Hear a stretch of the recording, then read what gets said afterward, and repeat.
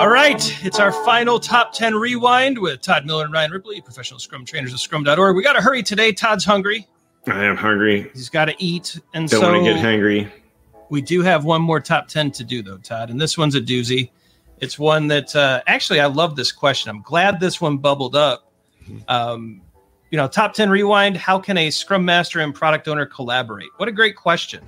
And I think that question comes from a really good place, right? It's, hey, I'm a Scrum Master and I want to work with my product owner a lot more. Or, hey, I'm a product owner and I could really use the help of my Scrum Master.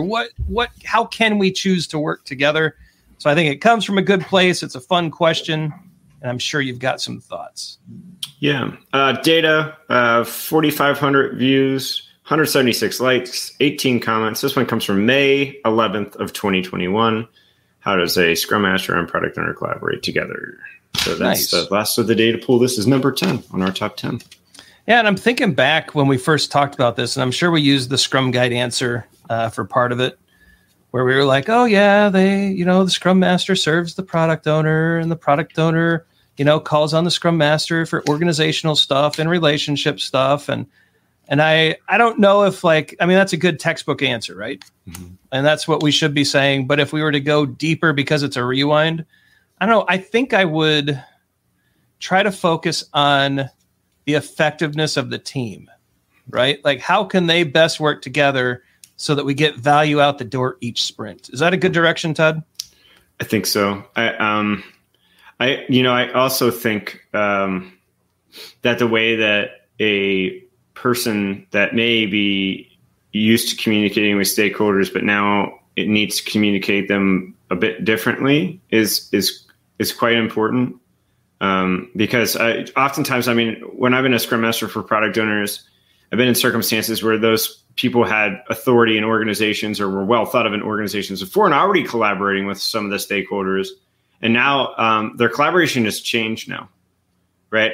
When you're using Scrum and the idea is to incrementally deliver and to evaluate the market and not just take orders, the way that you're collaborating needs to change. And so oftentimes, along with making sure that the Scrum team as a whole is effective, making sure that the product owner is collaborating with those stakeholders a little bit differently. And that includes how they show road mapping. That includes the conversations that they have, how they interact with them during a sprint review, and how the product backlog reflects on that and can be made transparent. Because that expectation setting with those stakeholders is oftentimes one of the things that falls short and causes anti-patterns in organizations, from the product owner to stakeholders. And that's just what's on my mind today with this topic, because I'm thinking back through the catalog of times I've been a Scrum Master for product owners, and that seems to pop. I just think good questions too, right? So Scrum Masters are like, well, what does that look like? And I think sometimes it's, hey, have we talked to the stakeholders in a while? It's a good question. Hey, is the juice worth the squeeze? Favorite question, right? Mm-hmm. It's a good question in sprint. I just think coming up with some regular questions that the two of you are in agreement on that should be asked kind of frequently, right? Kind of nudges. I think nudging is interesting, kind of manipulative. I'm still working through the book, but it's kind of an interesting way to just kind of provoke an answer, provoke an action. Mm-hmm. I think what helps here, Todd, I think the best relationships I've had with product owners is when I just sat down, and this is me as a Scrum Master, and I said, look, how can I best serve you? Mm-hmm. What do you need from me to be successful? And now we did get some comments on this one and a few other videos where someone said, look, I tried that with my Scrum Master and they said, nothing, leave me alone. Or they tried that with their product owner and that's the answer they got. All right, that's a bigger problem. You can't have friction there. Mm-hmm. And so that's a bigger conversation. But ideally, how can they work together or collaborate? I would say a focus on what's needed to deliver an increment. And if that's too generic, maybe focus on the product backlog. How do we make sure it's well understood?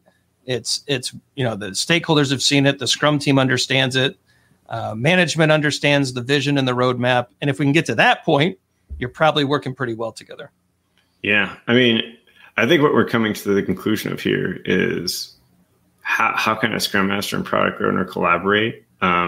There's a lot of different ways to collaborate, but as a Scrum Master, you better be doing this, right? This is a very, very, very important aspect of your job, to be collaborating with the product owner, whether that be teaching and working with them on product backlog management techniques, how to interact with the team, how to interact with stakeholders, facilitating stakeholder meetings, facilitating the sprint review. This is a absolute must when it comes to your role as a product owner, is to collaborate with or your role as a Scrum Master to collaborate with the product owner. Todd, what do you think of this guiding principle? So if I'm a Scrum Master and I'm working with a product owner, we should always be working towards artifact transparency. Yeah.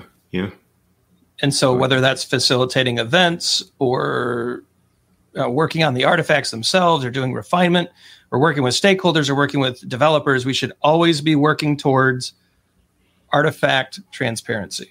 Yeah. And that can and should include validating what we've done in the past, not forgetting that. Right? I like it. Tell us what you think in the comments. Does working towards artifact transparency make sense? Maybe that's a future video too. Be sure to like and subscribe so you don't miss any videos. We've just finished the top 10, so we're back to your questions, and there's quite a few queued up, so we'll make sure we hit those along with some topics on our mind as well. So don't miss that. Like and subscribe. Check out the socials. A lot of stuff going on the socials. Every once in a while, we get pulled into a discussion. And you might see that on Facebook, Twitter, or LinkedIn. Check out the videos that are popping up. It's our 2 free courses. We think those courses are awesome. We hope you do too. There's some merch out there. If you want a hoodie, a sweatshirt, a glass. Todd, I think there's even like leggings to work out in. It's wild. I don't know. Weird. I think we need socks with our faces on them. I think that would be good too. But plenty of stuff out there too. So check that out. Leave us your comments. We hope you're getting a lot out of this. Let us know. And we'll see you next time.